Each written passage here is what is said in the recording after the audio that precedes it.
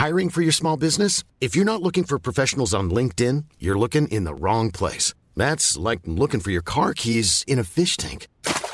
LinkedIn helps you hire professionals you can't find anywhere else, even those who aren't actively searching for a new job but might be open to the perfect role. In a given month, over 70% of LinkedIn users don't even visit other leading job sites. So start looking in the right place. With LinkedIn, you can hire professionals like a professional. Post your free job on linkedin.com/people today. Are you fully English then? So you have No, I'm an eighth Scottish. An eighth, wow. And I have embraced it in my later years, and I sort of appropriate Scottishness. I call myself a Scotophile. Oh, yeah. Yeah. I know from your Wikipedia page that you went to university in Edinburgh. I went to Edinburgh, yeah. And I'm a big fan of Edinburgh. I love Glasgow. Yes. Yeah. Glasgow is a wonderful city, especially if you like to party. Oh, yeah. Which I'm sure, being youngsters, you do. I mean, you look like you have. We're no strangers to a party. No, I'm sure you're not. But for me, it's farther north. It's the Highlands, which I really adore. Yeah, really adore. What, Scotland. Just because it's out in the open and you can just do anything? The scenery is beautiful. The people are wonderful. People talk about the weather. It's not true. I know it rains a lot in Glasgow, but most of the time I'm up there, and that's a lot. It's blue skies. It's cold, but great. Yeah. Brisk.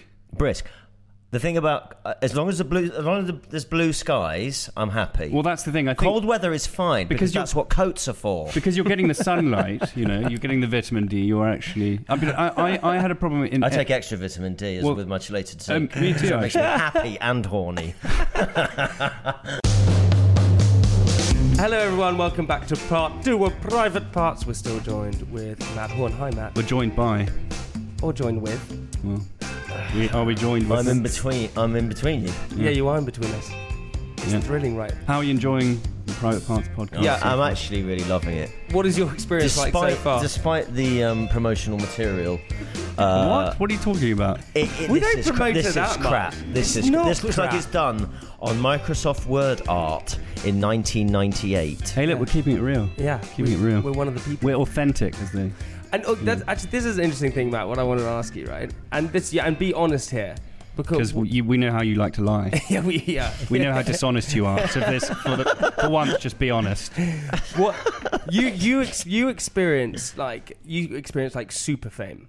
Well, yeah, you did for sure. Gavin and Stacey was a huge. You say all the right things. Jamie. I know, man. Just buttering him up right now. You did. You experienced super fame. What did you hate about it, and what did you like about it? And be completely honest. What do I like about it is that people appreciate your work, and the best thing about it was that I'd done a show that my parents would watch if I wasn't in it and liked. Yeah. And I suppose that meant a huge thing to you. Yeah, I think it means a huge lot to me to do something that my parents like, because I think a lot of actors go through their career just doing things that their parents wouldn't watch, and I think that's quite hard, because I think if you can't make your parents proud of what you do, then what's the point? That's a very the subjective thing. opinion. That's the nicest things anyone's ever said on this podcast. You really are buttering me up. The worst thing about it is actually is. I'm not even kidding. No one's been that sentimental for ages, and all 60 episodes of it. But of course, it is a lie because I'm an orphan. No, that is true. And what did you hate the worst thing, about I suppose, is just the lack of privacy and the intrusion and the lack of anonymity. Did you ever get your phone hacked? Yeah, I think I did. Yeah. Really? Yeah. Really? So you were part of the whole thing? Why do you think you did? Because of the payout. The noises that you can hear. the huge check that landed on my door. So that allowed me to do podcasts for free. Yeah. So you had it where you had no privacy at all, and that was your hardest thing. Yeah, I suppose it felt a bit intruded. So for about 5 years, I sort of retreated somewhat from talking to the press or going out very much. You became a recluse. A little bit reclusive, yeah. Just sort of took a step back and tried to... Take loads of zinc. and I just I was very busy and sit just listening to that weird YouTube where they whisper, painting your nails different colours so it looks like a different hand. I'm not going to go outside today. I don't want to go outside today. I just want to stay in and eat gelato sink. Wait, but presumably you were productive during that time, of solitude. Yeah, terrible RSI on my right hand. But, yes, actually, what it did was it made me write a lot more. Yeah. Which, so I now have a kind of big body of work, which is all scripts nice. And I suppose that's like the big question. Would you prefer being a writer or do you prefer being an actor? No, they're so different. I like doing both. I'm very fortunate enough. I feel very privileged. I mean, not as privileged as you guys. I'm in public school, but I feel very fortunate that I'm able to have the career that I've got. And but yeah, I love writing for different reasons, and I love acting for different reasons. And do you write stuff? Do you write stuff from experiences? Do you write stuff completely like just from no experience at all? Just write whatever comes in your imagination, because that's the hardest thing, right? If you're just sitting there, and you're writing, you're plucking things from the air. Well, there's no point sort of sitting with your laptop open and a flashing cursor. You have to be inspired. There's no point forcing it. But anyway, yeah. So I sort of get up at 4:00 every morning and do that, and then go back to bed about 7. You get up at 4:00 every morning? Yeah, I write at 4:00 in the morning. No, you don't. I do. Why do you write at 4:00 in the morning? Because I feel like the only person in the world is writing as you. Yeah, I think that's right. No, I get what you mean. You feel like you're the only person that's actually doing anything. So it almost focuses your energy. A lot of writers I know write very late at night, and I cannot do it. I feel like I'm wasting the morning when I write late at night. Yeah. I don't. Yeah. I can't. I just can't do that. But when I'm up at 4, because of the quiet. I mean, apart from. I mean, I do live near Fabric, so you do get the sort of. You get the stragglers. You're up at 4, so you can usher them into your house. You get the pillheads coming out, and you can hear them a bit. Oh, actually, funny. I actually once saw a guy at 8:00 in the morning. He was so high, he was trying to hail a cab, but he was actually hailing a motorbike. Anyway, that's one of the benefits of getting up early. That might have been Jamie. I think. That was me. I've actually just gone a tangent. I've been to Fabric a few times, and the funniest time I've ever had was my mate Ed. We couldn't find it. It was the first time he had ever taken some ecstasy. I was just Sorry, what's... Yeah, you probably won't know what it is. You have no idea, nor does Francis. But it was the first time he took it. I was just an observer. You were a veteran. I was not a veteran. I was an observer of it. A seasoned veteran. I was just watching. I just wanted to watch. That's all I wanted to do. Anyway, we couldn't find him anywhere. Looking around the whole club for him. Went into toothless and pallid. We went into the cubicles. Went into the cubicles of Fabric. You know how this 1,000-yard stare. We were in the cubicles and we were looking for him. There's a big queue of people like standing around this cubicle laughing, like pointing down. And I was like, "Who's in this?" We opened up. It was my mate. He was naked. Was he shitting already? No, he just took off all his clothes. He felt too hot, so he was too hot sitting in the hot. Apparently. Wait, so hold on. So going back to that, we got a couple of questions from social that we want to ask you. Okay, Matt. From social? Yeah, from social, man. We know you love social media. So we got a shortening of social media. That's what it is. Goodness me. So with this episode 61, we've got a question for Matt. Ready? You ready for this? Yep. Theatre or TV? Both. If you have to pick. Theatre. I love doing theatre. What do you love more about the theatre? Because it's different every night. Instant feedback. Different every night. Even though you're saying the same lines, the whole atmosphere is different because there are different people in the room, and you don't know what's happened in the other actors' days and things like that. So the whole energy is different. So that's really exciting. On the telly, it's all about doing the same thing over and over again until you've got the right. Okay, we've got another one. What is your favourite and least favourite role ever played? Favourite role was when I played John Moss, the Culture Club drummer in the TV film Worried About the Boy, which is a biopic about Boy George, played by Douglas Booth. That was my favourite role. My least favourite role was when I did an episode of BBC's Robin Hood series, Season 2, episode 9. Got to start somewhere. Yeah. No, well, this was, this was not. Well, it was long ago. I don't know. You were probably 11. And the reason I didn't like that was because it was in Budapest, and I hated it. Why did you hate Budapest? First meal I had turned up with an upturned dead cockroach on the top of it, but almost as if it had been put there on purpose. That does sound like it was put there on purpose. Yeah, it does. We also got one from Ben here who says, "Hello, I went to school with Matt in Nottingham." What's his surname? Ben, the minister school. Ben. His name is Ben. Benjamin Ben. Yeah, that's his name. Ben. Do you know him? Yeah. He goes, hello, I went to school with Matt in Nottingham. I'd love to know if he played any practical jokes on teachers while he was there. What? Surely he should know that. Well, he went to, I think he was obviously not at school at the same time as him. Did I play any practical jokes on teachers? Yeah, did you do any? Were you a good student? Were you a bad I was student? a really good student. I really listened at school. Loser. I didn't play any practical jokes on the teachers, but... Ben's going to be really upset. Well, I know Ben will be. Ben will be very upset. Ben was hoping you were a total card. I mean, you not say that Card? Oh, I thought you said. Yeah, well, we said it now.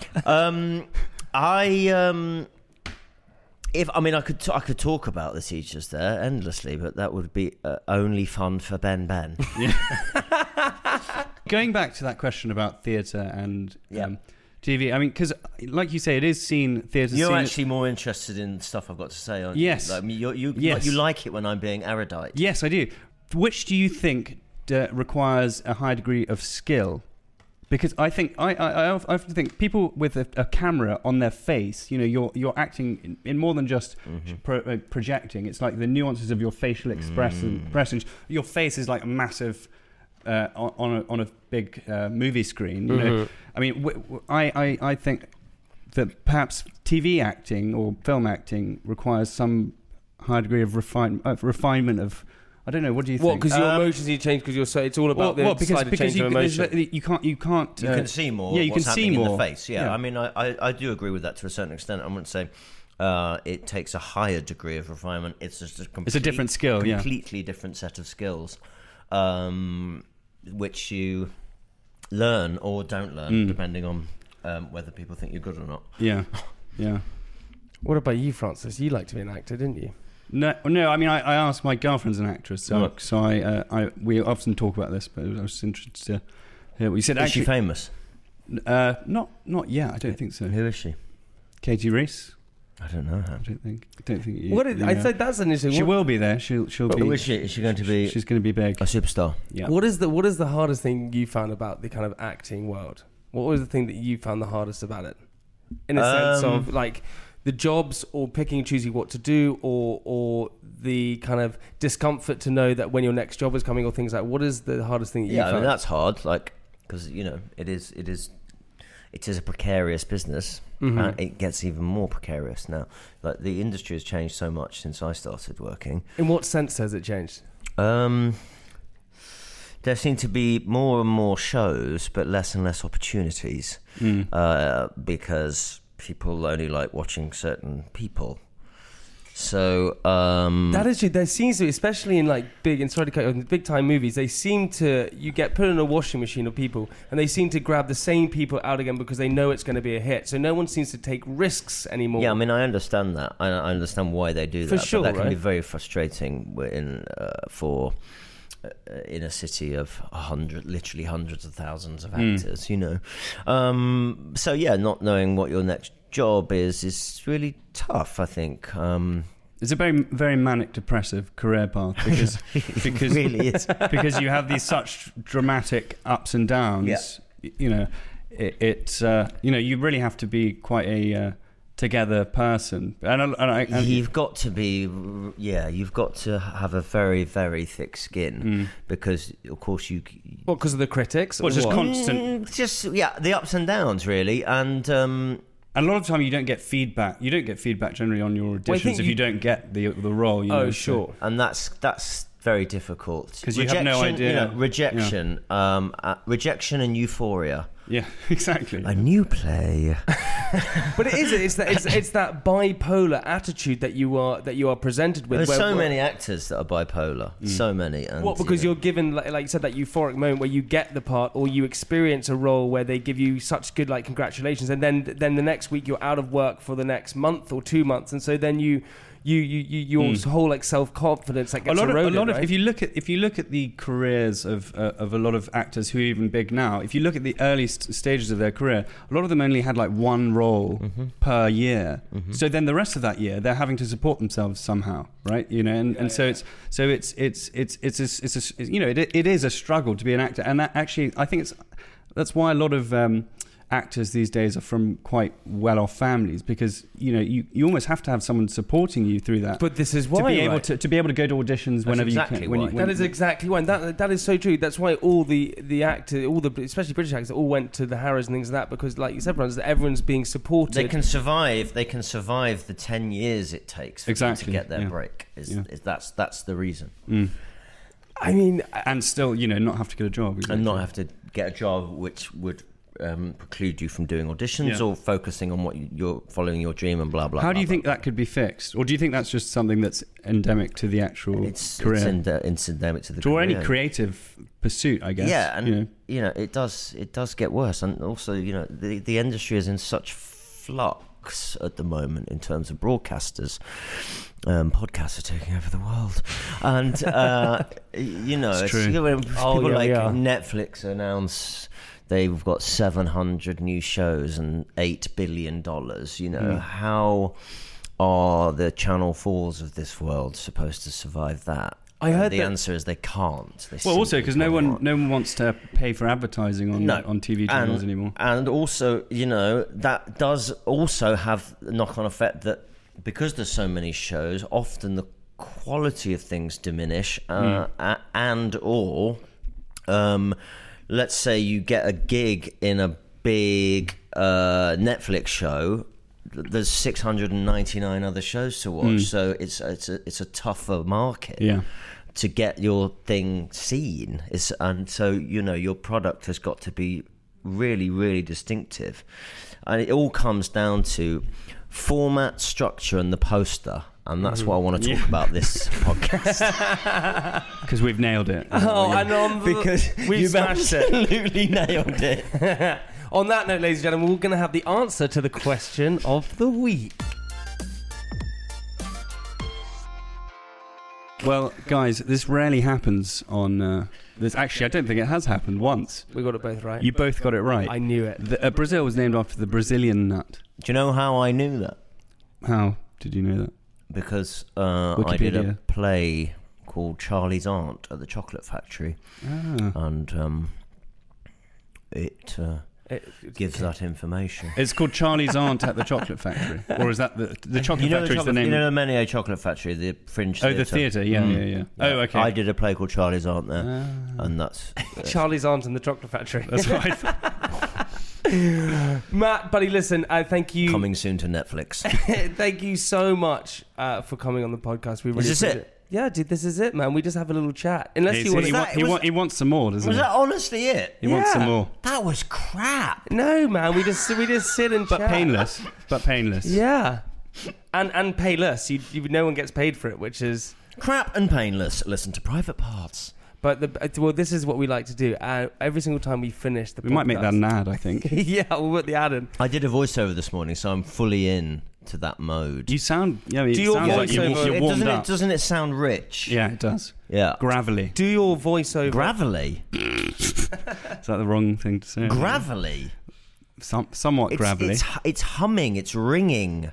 Ringing. But really nice quartz gravel. Nice, smooth. Quartz gravel. Like a marbled gravel. Yeah. A mavel. White quartz gravel. Matt, yeah, dude, that is it, man. I'm sorry that we can keep going. If you can come back. No. I'll come back for another one. I'll come back when you've got a higher res picture on your mugs. But dude, hey, it's not over yet, because what we like to do at the end of every single podcast, we ask our guests to say something inspirational to our audience. That's a bit of the format right there, if you want it. And that's what you want me to do? Say something. Anything you want. It can be inspirational. It can be anything. It's a killer format. It's a killer format. Don't steal it because that will be annoying. It's protected there. So. Okay. Ask and it shall be given. That bottle noise ruined that. Yeah. Okay, let's hold on. That shit is fucking profound. He thought you were asking for the bottle. Matt Horn, dude, thank you so much for coming. We really appreciate it, buddy. Really You're appreciate it. You're going to cut that pop out of that bottle. Yeah, let's do it again. Ready? One more time. Let's go for it. Ask and it shall be given. Thought it was better with the bottle pop. Francis, you nearly did a sigh. I know. I had to hold it in. Ladies and boys, thank you so much for listening. We'll see you next week. See you next week. Bye-bye. Bye.